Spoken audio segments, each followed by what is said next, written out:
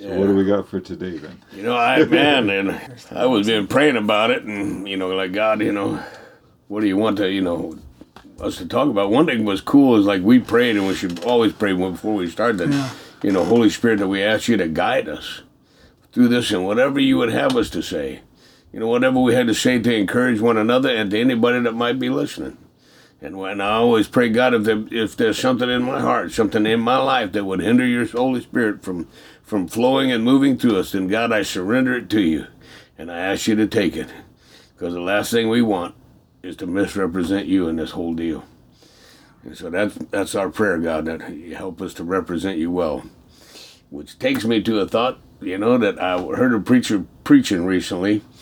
And I think I said this in the recording we did, where he talked about, he goes, I thank you, God, for the privilege and the honor to bear the name Jesus. And I thought, wow, man, that's one that I don't think about very often, that I should be thanking you for that privilege and that honor, And so I try to do that more now when I talk to him. I say, God, thank you, and help me to not misrepresent you, Think about that when I find myself not always completely wanting necessarily everyone I meet to know that I'm a Christian. Not because I'm ashamed of the one I believe in, because I believe that if they really understood that, like you can communicate that, you can. What you have in you is worth sharing. But when you say you're a Christian, that's not what they're seeing. And there's all this other stuff of these people who have taken the name of Jesus for a political cause. They've taken the name of Jesus for belonging to a group. And when you get thrown in that mix, you're like, this isn't. And Jesus was, he starts to teach. Oh, he's a teacher. He's like the Pharisees. So the Pharisees come to check it out. And then...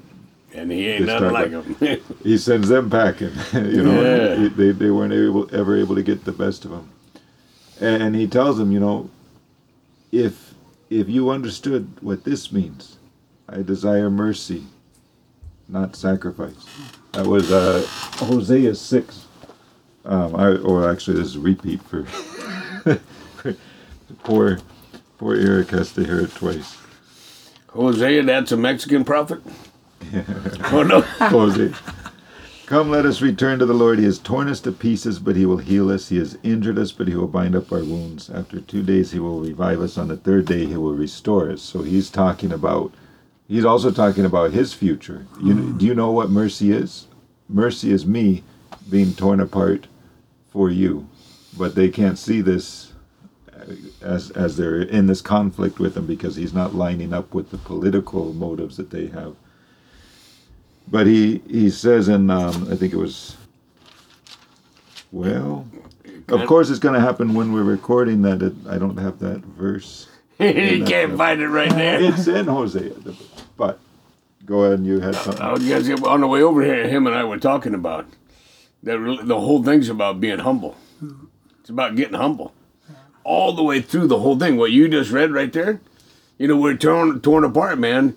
But, and he's saying, man, if you'll just turn around and come back to me, if you'll get humble, I'll restore. I'm looking to restore. That's my heart, is to restore. I love to forgive, and I love to restore, man. But I can't do that when you ain't being humble. Mm-hmm. When you're being proud and arrogant, then you leave me no choice but to oppose you. He says, I draw near to the humble, and I oppose the proud, the arrogant. Them that think they so good they don't need me. Mm-hmm. The book says, let the one who lacks wisdom, let him come to me and ask and believe in their heart for wisdom, and I'll give it to him liberally. But I got to understand, people read that, and they don't realize that the very beginning of that equation is let the one who lacks it.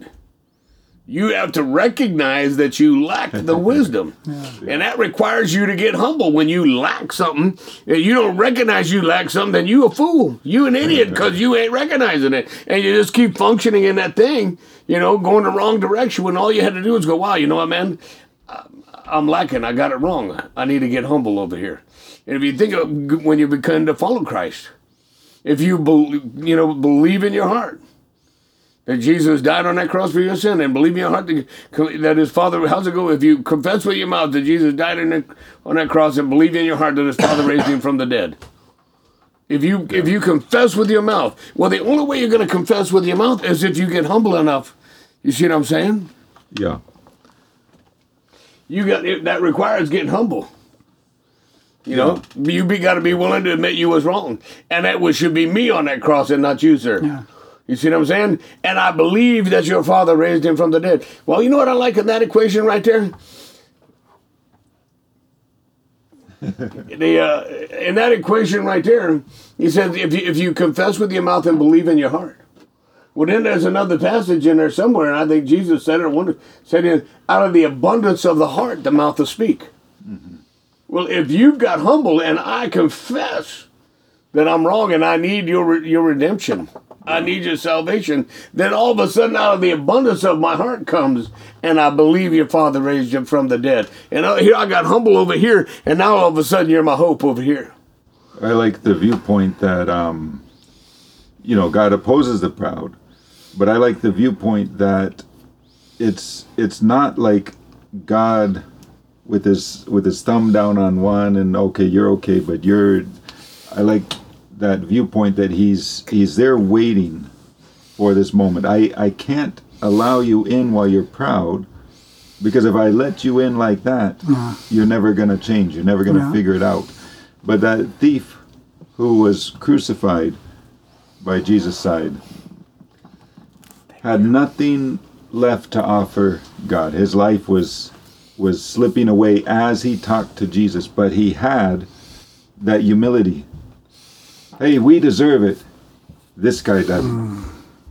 A minute ago, he was cussing him and mocking him. But all of a sudden, he was like, hey, that's a cool picture right here, because this guy's, man, we coming to the end of the ride. There ain't no way out from this, man. You understand? And one guy gets humble in that moment, but the other guy doesn't. And they both got the same destination in front of them. Mm-hmm. And that forgiveness is right there. It's like, you know what?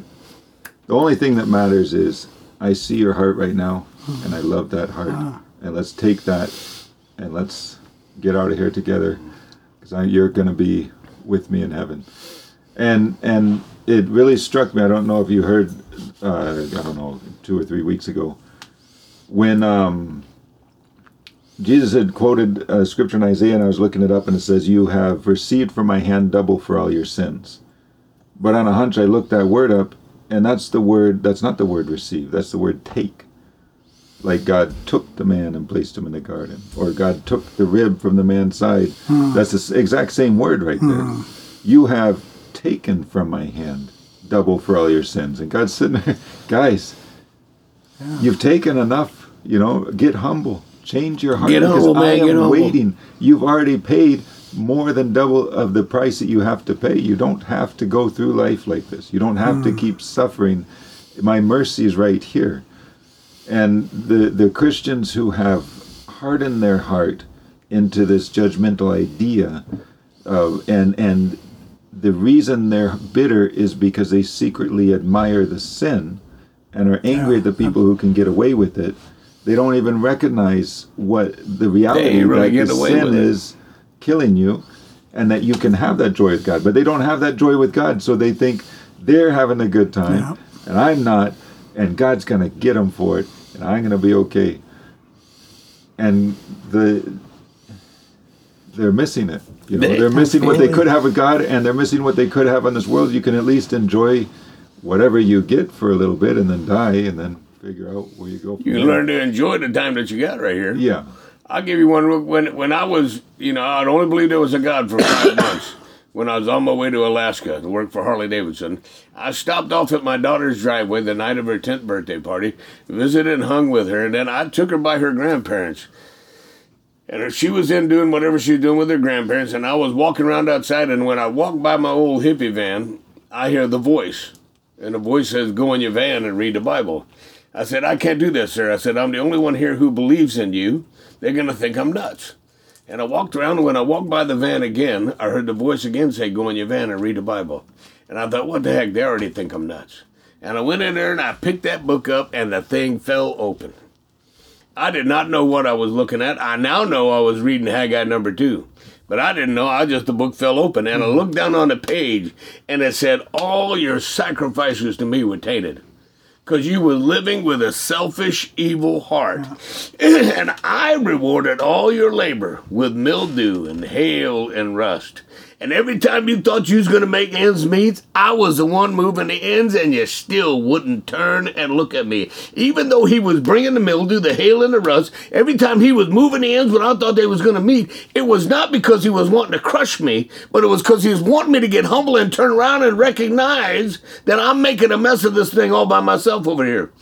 And everything that I did, he was receiving as a sacrifice. I said, sir, I didn't even believe in you. When did I ever sacrifice to you? And the voice said, when you did it unto the least of these, you did it to me. I said, ooh, you took that personal?